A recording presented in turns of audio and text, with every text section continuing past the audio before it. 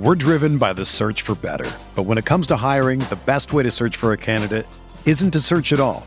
Don't search, match with Indeed. Indeed is your matching and hiring platform with over 350 million global monthly visitors, according to Indeed data, and a matching engine that helps you find quality candidates fast. Ditch the busy work. Use Indeed for scheduling, screening, and messaging so you can connect with candidates faster. Leveraging over 140 million qualifications and preferences every day, Indeed's matching engine is constantly learning from your preferences, so the more you use Indeed, the better it gets. Join more than 3.5 million businesses worldwide that use Indeed to hire great talent fast. And listeners of this show will get a $75 sponsored job credit to get your jobs more visibility at Indeed.com/Blue Wire. Just go to Indeed.com/Blue Wire right now and support our show by saying that you heard about Indeed on this podcast. That's Indeed.com/Blue Wire. Terms and conditions apply. Need to hire? You need Indeed.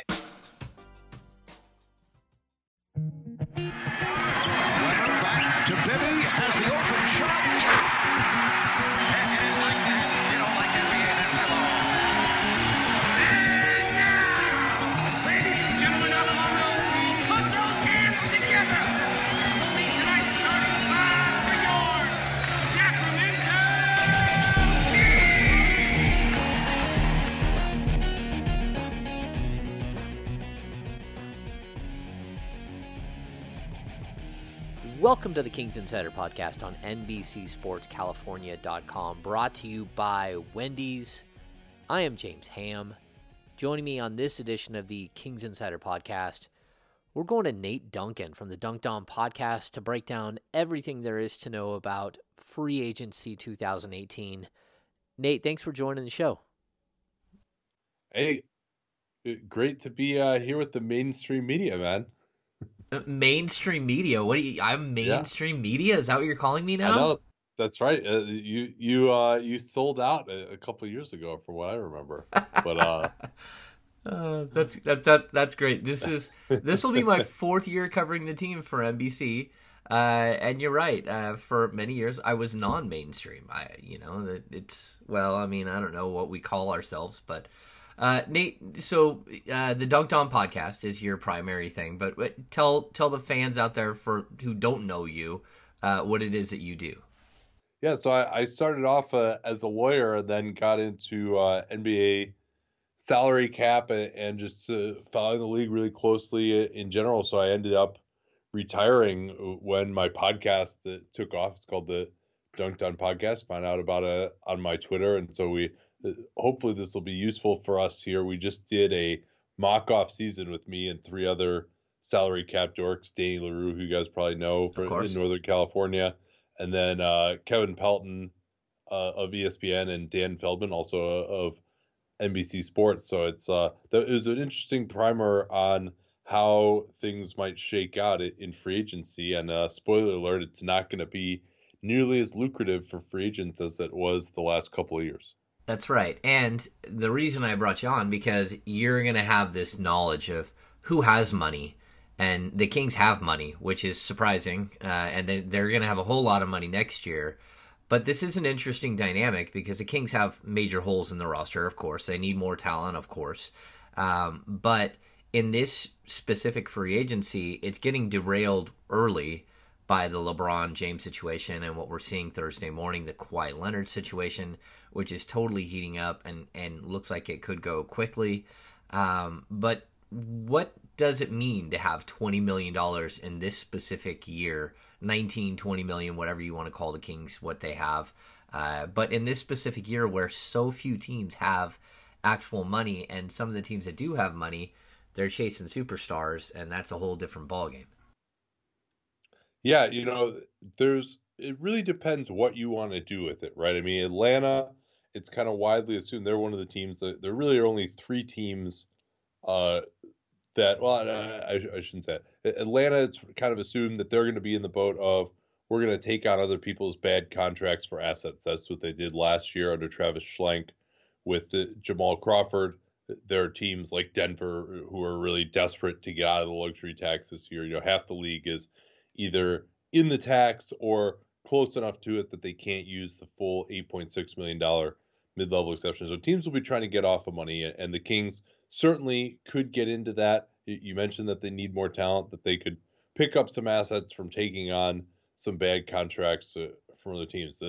That's one, obviously. Another one is that you could get into the unrestricted free agent market, which is guys who are going to be in the 27 to 30-year-olds old range, but could help them improve this year. Obviously, they don't have their draft pick in 2019, and so the idea would be, because there's so much cap space that's limited right now around the league, it could kind of almost be like 2015, where you can get some good players on value contracts. If you think of all the players who signed to contracts that later became values in the summer of 2015, you look at maybe like what the Blazers did that year, getting Al-Farouq Aminu and Ed Davis, some guys that you could identify on other teams as maybe undervalued contributors, sign them to a longer term deal that's, but is hopefully below what their market value will be in 2 or 3 years. You can go that approach. And then the third approach is there are a lot of restricted free agents for a young team that's trying to build. And I saw your article in the last couple of days about some of the players that the Kings could pursue. Aaron Gordon, Jabari Parker fall into that category as players who, and that's tough because both those guys are fours, and the Kings have a lot in the front court now. But to get players like that who fit into maybe being a piece long term, now you're going to have to pay a lot because they're restricted. You have to pay enough for the team to not match. So they could be overpaid at first. They hope as they grow into that contract. So those are kind of the three options that the Kings have at this point. But as you alluded to, it's a powerful position to be in when there really are only about 7 teams who have money above the mid-level exception this offseason. Yeah, that's crazy. So the 8.6 million mid-level exemption. How many teams can actually even use that outside of the group that have cap space? Yeah, I mean that's probably only maybe 4 or 5 teams beyond that. Who. I mean, so yeah, I'll just run down real quickly the teams and the amount of space I project them to have. Some of this will be impacted by potentially re-signing their own free agents. They could use some of that. But so I've got Atlanta at about a little over 22 million, the Bulls at a little over 23 million. Dallas could get up to as high as 30 now since they moved on from Doug McDermott's qualifying offer. Indiana be about 20 million, could get to or they're about 17 million. They could get to about 30 if Thad Young opts out of his 13 million. We don't know if he's going to do that yet. The Lakers are at 59 million right now. That's a lot of money. Yes, yes, it is. Philly, 28 million. And I think actually Kings fans should probably hope with the Lakers that they actually get LeBron. And I know that's tough for Kings fans to root for the Lakers, but the hope that they get LeBron and get Paul George, because that means then that there's less competition out there. If those guys re-sign with their old teams, and the Lakers have that 59 million to go spend on other players who compete with the Kings. So they're probably better off if players switch teams to other teams with cap space. That makes the Kings worth more. So I said Philly was 28 million. Phoenix is right around the same range as the Kings with 16 million. And then Utah could get to 12 million, but it looks like they're focusing on re-signing their own free agents. So they may not actually end up doing that. So, and then of all those teams I just mentioned, probably only Atlanta and maybe Chicago would be in the take on bad contracts for assets. So, I mean, I think a flexible approach is probably the right one for the Kings. If you feel like you can get pretty good assets and, with not having their 2019 draft pick, if that's something that's important, but you probably want to basically zig with all these other teams that if they're going to try and all sign players, then maybe you take on assets because there's a bunch of teams that are trying to dump and you can create a bidding more that way. If everyone's trying to take on assets, then maybe you try and sign guys who are going to help next year and also be a value contract going forward. Okay, so you brought up the Bulls. They're an interesting situation because they have Zach LaVine, and their $22 million doesn't include him, right? Well, it includes his $9.6 million cap hold, which Okay. is less than I think he certainly expects to get and less than many expect to get. But basically what that means is you can hold on to your ability to pay him uh, as long as you keep 9.6 million on your books, and then you just sign him last. He goes up to his 15 to 20 million, whatever it is Yeah, we think gotcha. he's going to get. But he only counts for 9.6 million. Basically, is the way to think of it. So you can sign everyone else, and then you sign him after that. But one thing that it could be interesting is if he signs an offer sheet, then the clock starts because if they match it, he'll count for what his offer sheet, that higher amount. So they have to kind of use that space before he signs a new contract, whether it's with them or an offer sheet that they're going to match. Gotcha. Now, Jabari Parker is a guy that Sacramento Kings fans are intrigued by. He's had 2 torn ACLs in his left knee. He's got a ton of potential still. Can he play the 3? Because it seems like he was drafted as a 3. Maybe the way that things worked out in Milwaukee was he was more valuable to them playing the 4. But can he be a combo forward that can steal minutes at both positions, or do you see him primarily only as a 4, and that's the only way I would take him on? Well, it really kind of depends. I mean, I think the Kings are in asset accumulation mode right now, Mm-hmm. and I think it helps to just have more players who could potentially be good, right? Marvin Bagley was drafted number 2, but we don't know that he's going to be a good player yet. Jabari, you could get him, but he's proven to be a good scorer. I think offensively he could play the 3, although his shooting is evolving, and it might be tough as a guy who likes to ISO if you've then got 2 traditional bigs playing in front of him if he's playing the 3. I mean, he could be better at the 3 if you had like a real stretch 4 option, but it doesn't look like the Kings quite have that yet. Maybe Bagley develops into that. I mean, I think if you're going to say, hey, you know what, we could get Jabari on this deal. He's got a lot of upside as a scorer, and we'll figure things out later because we don't even know who among our 4s and 5s are going to be good. So maybe he does end up playing the 4, or maybe he just ends up as a bench scorer. He can't play that many minutes coming off the 2 ACLs. But I mean, I think it's certainly worth exploring as an asset play. If it's going to take the max to get him, I wouldn't recommend that. If maybe a sign and trade for minimal value could be worked out with Milwaukee, or maybe if it's just something in the 18 to 20 million range, and Milwaukee just says, hey, like we got to be good right now. We can't take a risk on someone as uncertain as Jabari. So it's a thought, but certainly the basketball fit on the team right now is not great. But I mean, for the Kings to say that, hey, we know what our team's going to look like in 2 years. I mean, you've seen the amount of turnover this team has had over the last few years. That's probably not realistic. So I wouldn't say it's a reason not to pursue him, but it's maybe a reason not to pay as much. And when you don't pay that much for restricted free agents, it's tough. And then Aaron Gordon, I would probably put into that same category. We Yeah. saw him maybe more so even than Jabari. We saw him try to play the 3 in Orlando 2 years ago next to Serge Ibaka, and that was a complete disaster.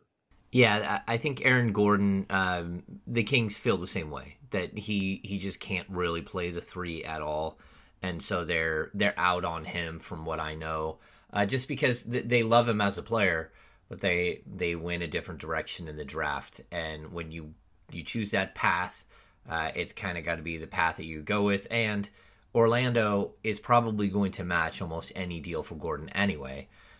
So he's the one guy that I think you can circle and say, of the restricted free agents, he's probably the one who's not changing hands. He's going to go out, he's going to get a massive offer, and that offer is going to be met by the Magic. And maybe that doesn't even happen. Maybe they even just sit down and work out a 5-year deal for him, and he stays in Orlando without having to go through this whole process.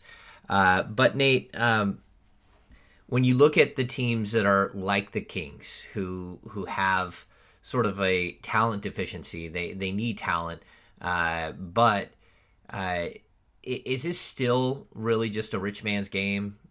Is asset management really just kind of taking on bad contracts for teams that are going to sign superstars and trying to manage your cap that way, at least for the next couple of years while these super teams play themselves out? Because that's what it kind of feels like. Well, I think that's probably the role that I would go, especially because in this rebuild they don't have that 2019 pick, and so I don't think there's anyone who looks at the Kings right now and says, even with Marvin Bagley, and even if you're high on his potential, and that's something we can talk about, obviously, but that even if they have him, and if you say, all right, De'Aaron Fox is our shooting guard or is our point guard of the future, and we've got Bogdanovich as well at the two, maybe Buddy Hield can come off the bench as a super sub scorer type. There's so much uncertainty other than that, and they really, unless you think Justin Jackson is a lockdown defender at the three, which I'm not quite sure he'll ever have the heft to do. Not that he's not, doesn't try hard there, but he's just a little bit too skinny to guard the LeBrons of the world. So they're definitely, as you look into this rebuild, even if you want to say that everyone develops, as I'm sure the Kings hope, you still got some holes there. And so how can you fill that? Well, I think maybe the key to me would be, well, there's no point in signing anyone like a George Hill or a Vince Carter or a Zach Randolph this offseason because you want to see, this is a chance to maybe find someone who's going to be a part of the next great Kings team. Even if it is a veteran free agent, you can get him on a good contract.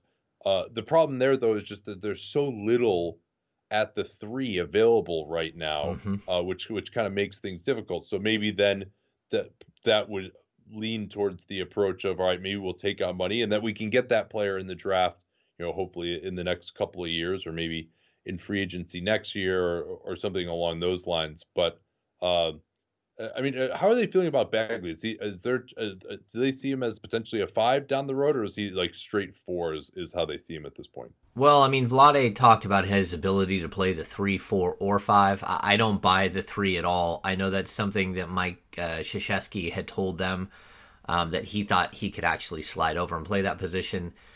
They're really high. There's a reason Mike Krzyzewski isn't an NBA coach. Yeah, I agree. But I don't think Vlade really. I think that's one of those things where it's like, all right, he kind of just says stuff. He's just trying to be positive. Like, I don't think he really believes that Bagley is going to play much 3 for them. I think that was kind of overblown. I mean, you would know better than I do, but I that's one of those things where I think it's like, all right, here's a chance to like kind of laugh at Vlade, and people like go overboard with that sometimes. Yeah, I don't even think I wrote it because I didn't believe it the second it came out of his mouth, and I thought it's a fun statement, like you said. It's an easy thing to point at Vlade and kind of say, hey, that's just not gonna happen.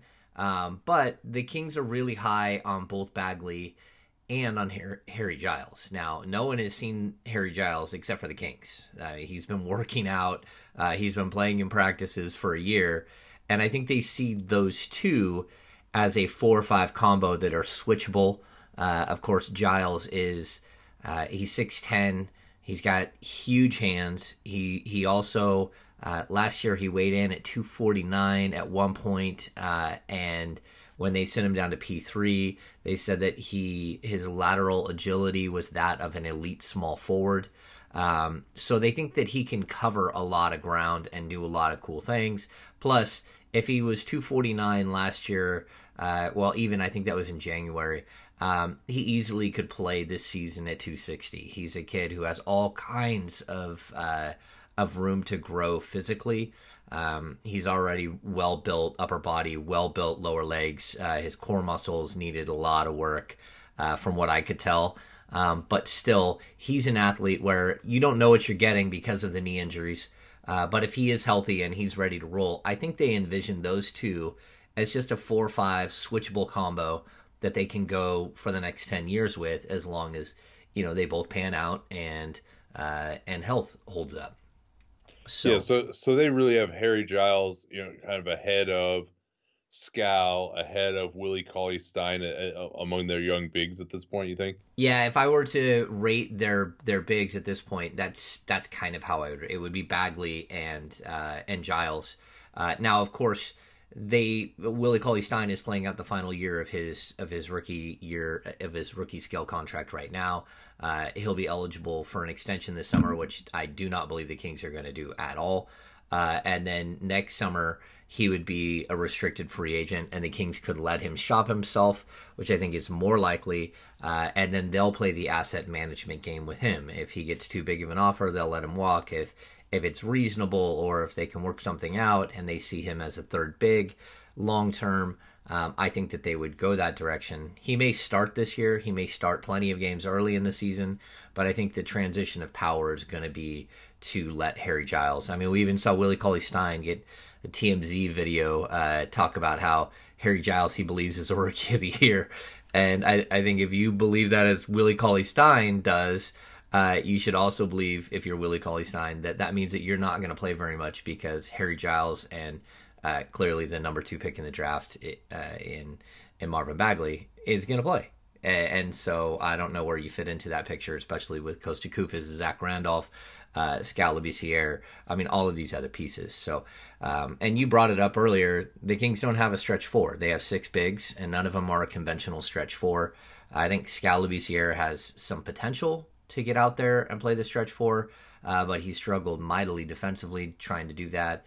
I think that there's a thought that either Harry or Marvin Bagley can eventually do some of that play. But you're right. They need that player as well, that player that can, stretch the defense. And until you get that, then things are a little tight for De'Aaron Fox.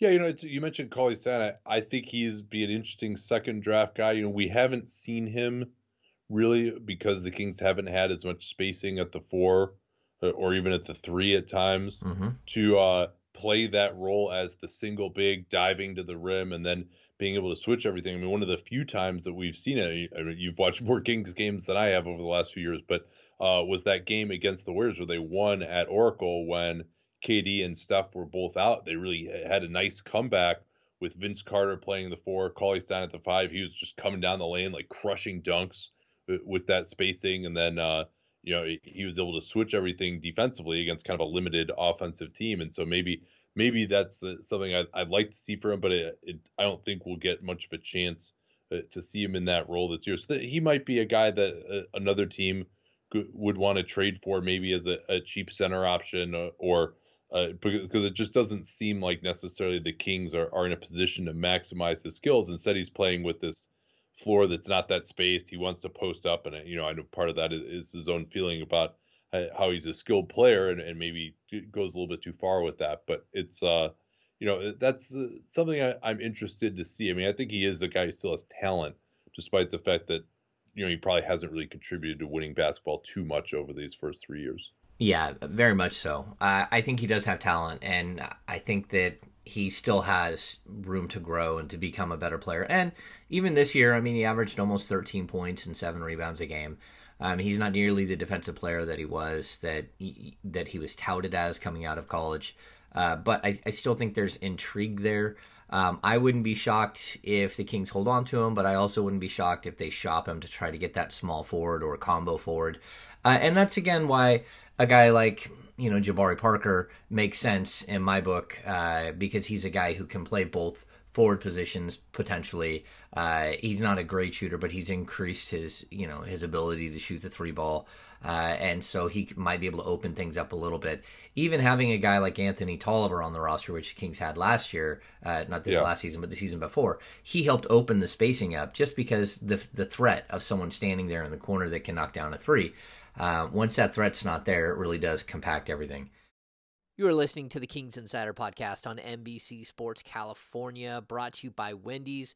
Wendy's uses fresh beef on every hamburger every day. Try it for yourself on a Dave's Double and taste the difference fresh beef makes. Fresh beef available in the contiguous U.S., Alaska, and Canada. Also, make sure to practice boat safety. I'm a boater, practice boat safety. Let's listen to the good folks at the Department of Boating and Waterways. I can't wait to spend some quality time with my son fishing this year, teaching him about casting, how to choose baits, set the hook, and how to be safe on the water by always wearing a life jacket. Save the ones you love. A message from California State Parks Division of Boating and Waterways. Nate, I want to get to a couple other players here. Mario Hezonja. He's a guy that has been linked to the Kings for a little while here. He's young. He was a former number 5 overall pick, but he hasn't really worked out at the NBA level. Is he someone that you see as still has potential to grow and become an NBA player, or Are you sort of in the, well, we've seen what we've seen, and any numbers he put up last year were on a really bad Orlando team, and I'm just not sure that he's an NBA player? Well, I think he's an NBA player. He's 6'8". He's got good leaping ability. It's a question of so certainly those sorts of players get plenty of chances, and they're around the NBA as long as they want to be. Usually, maybe he eventually would just go back to Europe from a financial reason. But to me, it certainly has some potential. The biggest question is the ball going to go in the basket? People have talked about his attitude, and reports on that are not amazing. And he certainly doesn't seem to have taken a lot of the lessons to heart based on some of his public comments of having that fourth-year option declined. That's why he's a free agent now, even though he was in the 2015 draft. And the Magic can only pay him up to $6 million, and I don't know that he's part of their plans going forward. So certainly a gettable player for the Kings and someone who could provide some shooting. But is the ball actually going to go in for Mario Hezonja? It went in a little bit more last year. I think he was in the low 30s shooting the three, but the hope was he was going to be a guy in the high 30s on a lot of volume, and that hasn't materialized yet for him. He also never gets to the foul line, which is a little bit of a problem. He's can throw down some dunks. He looks pretty athletic, but in practice doesn't really get to the rim as much. And also worth noting that he had most of his success last year, to the extent that you can call it that, playing the four as a small ball floor. That was, I think, part of why he looked a little bit better than he had. He has some quick feet, which but hasn't been able to translate that into actual production on the defensive end. But certainly another player who you can take a flyer on. But the idea here would be, all right, we're not going to sign you to a 1-year deal, Mario. We're going to sign you to 3 years at $5 million a year. And the hope is that you can become a good player for us in that time, who, because you had talent, you can actually exceed your market level. He's probably going to want to say, no, I want to sign for 1 year, build up my market, and then get out there in 2019 when there's more space. And so the Kings, if that's his philosophy of, I want to just sign for a year, and now he blows up, and then you have to pay him a lot of money, the Kings really should say, no, we want to get you on a value contract. We're going to hold out here. And, hey, maybe, you know what, Mario Hezonja isn't that good in 3 years. Fine. He's just not really a part of our plans after 1 year. It's obvious, and we wasted that money. But at least you're getting a guy who has talent and could work out into being a value contract. So I think he's certainly an example of the type of guy you want to get. Maybe there's only a 25% chance that he works out, but the Kings, their biggest asset right now is money. And so if you want to spend it on young guys who could develop rather than veterans who are on the downside. Okay, so we talked about the young guys because those are basically Gordon and Jabari Parker and Hezonja are the young guys that can play the three. The Kings have this glaring hole. They're also the only three that are 6'8" or bigger. After that, it really does get to guys who are maybe, you've got your Doug McDermotts of the world who might be able to help the Kings to stretch the defense. You got guys like Will Barton, guys who are more the 6'6" category, who you're not quite sure if they're really small forwards or if they're shooting guards. Who stands out to you as a guy that you would say, you know what, even if they are the 26, 27-year-old range, they're a guy that we could get who maybe could step in and take some of the pressure off of these younger players as far as a scorer, someone that can just help this the build move along a little quicker, if you will. Is there someone that sticks out in your mind that you would say, hey, if I'm the Kings and I've got $15, $16 million and I want to go spend it, this would be a good player to spend it on? Yeah, I'm not sure that there's one guy who I would want to pay that much to, because again, they have their 1, they have their 2, they got their 4, they've got their 5. Certainly there are plenty of bigs who are available here, and maybe you could take a chance again on some of these other bigs who are, maybe like a Bebe Nogueira could be someone that you look. I know you're talking about the 3. I'll try and get to that, but yeah, a Bebe Nogueira or a Montrezl Harrell who could, if you get him on a decent contract, then it could be a backup center fixture for you if Cauley-Stein leaves. That sort of player maybe. Julius Randle, not really a fit for them with all the 4s and 5s that they have at this point. One guy who isn't really a scorer, but might come cheap enough and can actually defend the three, which they haven't had, is James Ennis. Now he's 28, so he's a little older than you think. He languished in Australia for a time, but he can at least hit a shot. Spent some time with Detroit last year after a trade from Memphis, and maybe again on a 3-year deal for $5 million or less. He seems an undervalued player around the league. Actually did a pretty good job defending Kawhi Leonard in the 2017 playoffs for Memphis. So he's someone who maybe they could have around. They don't have their draft pick next year anyway, who can defend at the 3 when there's a matchup that's just too strong and burly for Justin Jackson. And then if he plays well, a guy that they could potentially flip to as part of a trade as well. Another thing they might consider too, you mentioned the idea of taking on contracts. Well, they actually have some veterans who can play a little bit, or at least can play more than some of the bad contracts that are out there, right? So Yeah. Garrett Temple, assuming he opts into that $8 million player option, is one such player. Maybe Zach Randolph as well could be traded, though that's probably one of those ones where you trade him at this year's trade deadline for someone who has money going into 2020 if you don't think he'd be a player in 2019 free agency, and pick up an asset that way. But to try to even Costa Koufos is still a serviceable backup center, even though he's probably not really in the Kings' plans any longer. Those are guys who can at least play a little bit. Even Iman Shumpert maybe is someone who could be rehabilitated a little bit to where he could help a team, but now you're taking on even worse money through 2020. That could be an idea as well, rather than just using the empty space that you have to flip guys who can play a little bit more than some other guys you might get back. Okay, so you brought up 2019. The Kings have a boatload of cash to spend next summer. It's upwards of 60 plus million, 65, maybe even a little higher than that, depending on what they do. Of course, they'll have cap holds, like Willie Cauley-Stein's cap hold. But that free agent class doesn't look very good either, especially at the small forward position. So how do you manage this? And even walking into next offseason, if you're just the guy with so much cash that it's coming out your ears, that's not always a good thing, especially when you're going to have to spend it. I mean, the restrictions are you got to spend up to 90% of the cap, or you got to give it to your other players.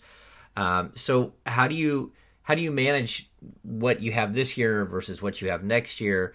Is there something that like stands out to you as far as players that makes sense to carry over, or maybe pay this summer versus trying to jump in to next summer and land someone bigger, but with the knowledge that you're the Sacramento Kings and landing a big fish is always going to be difficult?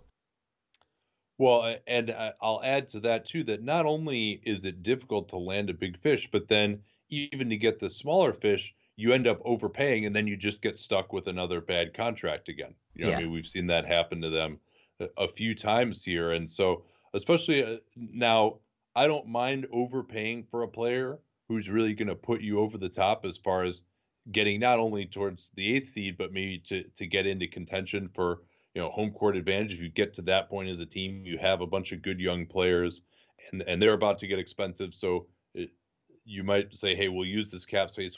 This cap space is going to kind of go away as we get to be a more expensive team and have to give some extensions to these guys. So, but the Kings are nowhere near that point.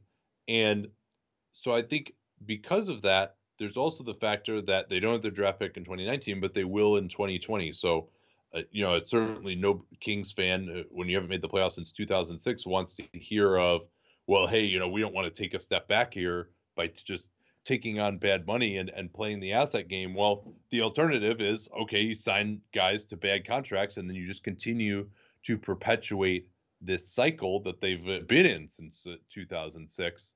And then the last number I'll give you right now, and this number will go down because a lot of people are going to sign contracts that go through 2019 this offseason. But as of now, for this offseason, when it's going to be a very rough market out there, around the league, not including exceptions, so just the cap space teams, I've got it at about $237 million in money around the league.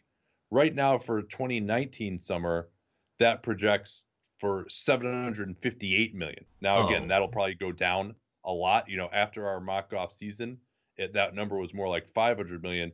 But if you think about how far your space is going to go, it goes a lot further this year than it does next year. But like you said, the chances of getting someone who's really going to make a difference for this team with the free agent class of the three not being great that offseason is pretty low, I think, especially if you're thinking all these young guys are going to work out. And so maybe the Kings could be one of the few teams that's willing to take on not only bad money for 2018-19, but also 2019-20. And that could be a very powerful tool when there are so many teams that have bad contracts that run through that time. That all makes perfect sense. Yeah, it's a difficult situation because I think everyone wants to see how the young players develop, and they want to see if to kind of be able to assess your talent a little bit better, you need time. And so the Kings' hope, I believe, is that they'll have a better idea of what they have going into 2019. But the projections are that, number one, if you don't have a first-round pick, you're in trouble because you can't go out and get that small forward position taken care of. But neither seasons have like a true answer for the position. There's not an answer for the small forward position unless a guy like Jabari Parker works out, or a guy like Mario Hezonja decides that he is a real NBA player and he's going to develop and become something that equal to his fifth overall selection in the 2015 draft. So it's a complex question. Do you spend? Do you try to go acquire that asset via trade right now? Is that going to be a possibility? Is there a team looking to dump so they can get in on one of these bigger players? So I think the Kings they're at least in a good position because they haven't tied themselves to anything major. They also have the ability to stretch. I mean, we talked about all the veterans that they have that you might be able to deal, but you could also stretch a couple of those guys if you really did find the right deal, the right person to add to your team. And some other team. You're talking about if they trade for bad contracts that go into the 2019-20 season, they could stretch. If they pick up Jan Mahimi or something, they could stretch him. Yeah, if exactly. They really have the guy. Yeah, I agree with you there. Or even if they have a deal on the table where somebody wants them to take back, a young good player, but they want to attach a couple of really bad contracts with it, the Kings could take back that money and they could just send Iman Shumpert out the door with with a stretch provision, breaking his money over 3 years to clear up an additional $7 million in cap space this year, or a Zach Randolph if you think he just doesn't fit with what you're doing. And we've got this deal that's pending that we need the cap space. You can just stretch provision these guys, because that $4 million next year in the 2019 free agent class means nothing. It's a drop in the bucket when you have over $60 million in cap space. And the same could be said about Shumpert or Garrett Temple. Although I think some of these guys might have enough value that you can go trade them. Some of them might not have any value. A guy again like Shumpert or a guy like Randolph, they might have negative value in the NBA market. So when you go to trade, you might not be able to just give them away. You might have to give assets away with them. So I think it's complex. So the last thing, Nate, I want to get to. Real quickly. Yeah, go ahead. A couple other names I wanted to give you on the restricted free agent market as young threes who might potentially develop. Of course. That they could think of an offer sheet to. I think one of the guys who might be gettable with the Hornets tax situation is Treveon Graham. He's a 24-year-old. He shot very well from three, high 30s, low 40s, but on pretty low number of attempts. Okay. And, a little bit smaller than your ideal three would be, but certainly would be probably the best defensive three on the Kings roster. If he came in right now, maybe he and Temple, but he's got a little more heft than Temple does. And again, probably projects as more of a bench guy, but has that 3-and-D mold that maybe you can develop if you could make an offer sheet of like $3 or $4 million a year to him over 3 years. That would just probably be something that the Hornets wouldn't want to match, and you could get him as just another out potentially at the three position. David Nwabo with the Bulls falls into that category a little bit, although he's nearly a total non-shooter, which makes it tough, but can be someone who maybe comes in as just a defensive specialist. He really changed their defensive culture when he was on the floor last year. And then Ty Wallace, who finished up a two-way and is now a restricted free agent, but that's only a two-way contract that his qualifying offer is. you could give him an NBA contract offer. He, again, nearly a total non-shooter, but showed a lot of defensive versatility, great finisher around the rim, good passer as well. He could play some three for this Kings team. Those guys are all guys you could probably think about getting with the $3 or $4 million a year type of mark.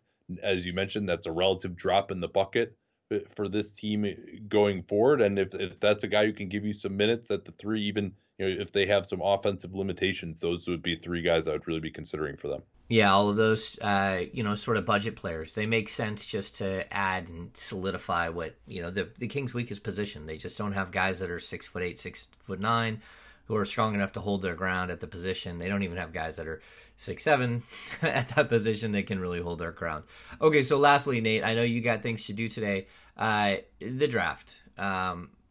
What are your thoughts? Bagley over Doncic, over the other possibilities that were out there. But for me, it was a strange move, but I kind of understand why they did it. They believe that Bagley is better than the bigs that they have on their roster and projects long-term as someone who can be very, very good. But were you shocked at this? Or it's like, it's the Kings, you're not shocked by anything?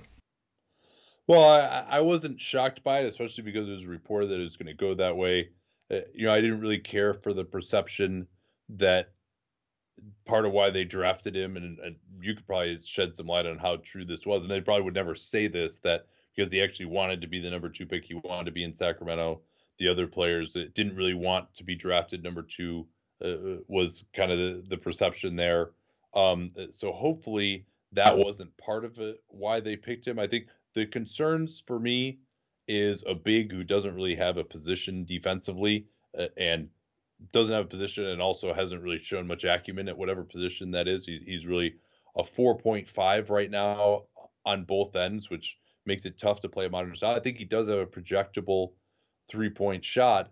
To me, though, the idea behind drafting him number 2 is he's got to just become a dominating offensive player and then find a way to be passable defensively, whether that's switching. You mentioned that might be the idea with Giles, although the other problem with switching is that the Kings don't have any smalls who can switch as of right now, who can hold up in the post the way some of those Houston kind of tank guys can, that OKC could years ago. So that's a concern, but this Kings roster could look very, very different in a few years' time. So if he can play, he can play. The way that I see him being worth this pick is he becomes like a Chris Bosh offensively, another smooth lefty. Bagley, I think one thing that's very underrated about him is his face-up game. I think if he can refine that jump shot, you can throw in the ball in the mid-post or get him the ball on the move in the pick and roll, and he can face up, and if he's got a passable jump shot, use the jab step game and then just blow by guys going to that left hand. But another problem there is I don't think he can play that way against opposing fours. If he's guarded by the other team's combo forward, a Thaddeus Young, a Harrison Barnes, he's not going to have a major quickness advantage against those guys. And then his straight up post game back to the basket is very limited right now. He's not that strong, has zero right hand whatsoever, doesn't get great extension on his hook shot, doesn't really have a turnaround jumper game with his back to goal. So you really, to maximize him offensively, he probably needs to be playing the 5 where he can stretch the floor eventually and then put the ball on the floor and blow by guys, which you really can't do at this day and age as a traditional 4 going against some of the combo forwards in the league.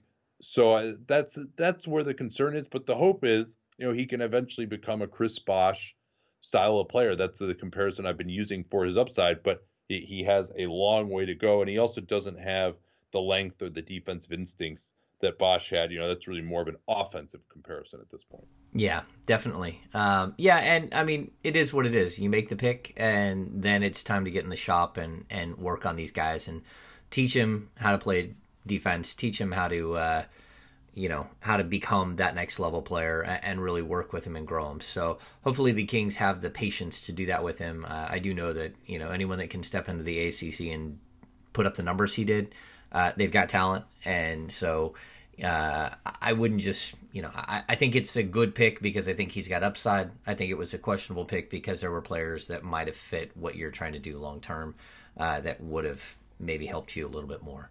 But all right, Nate, thanks so much for dropping by. I know you've got a lot of stuff going on. They can find you on Twitter and, of course, the Dunked On podcast. Thanks so much for swinging by today. Absolutely, man. Hopefully we'll talk to you for the Kings preview on Dunked On in a few months. There we go. Nate Duncan of the Dunked On podcast. Make sure to give him a follow. All right, you've been listening to the Kings Insider podcast brought to you by Wendy's. If you haven't already, please visit Apple Podcasts or Google Play to subscribe. And if you like our podcast, give us a rating and a review. We would really appreciate it. You can follow us on Instagram, Twitter, and Facebook at NBCS Authentic. We'll be back next week with Doug Christie and another great guest. Thanks for tuning in, Kings fans. We'll see you very soon.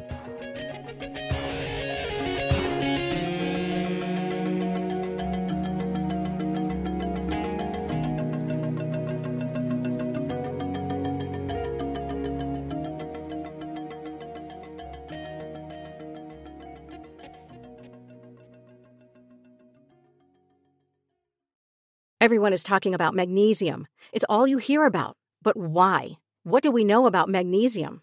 Well, magnesium is the number one mineral that 75% of Americans are deficient in.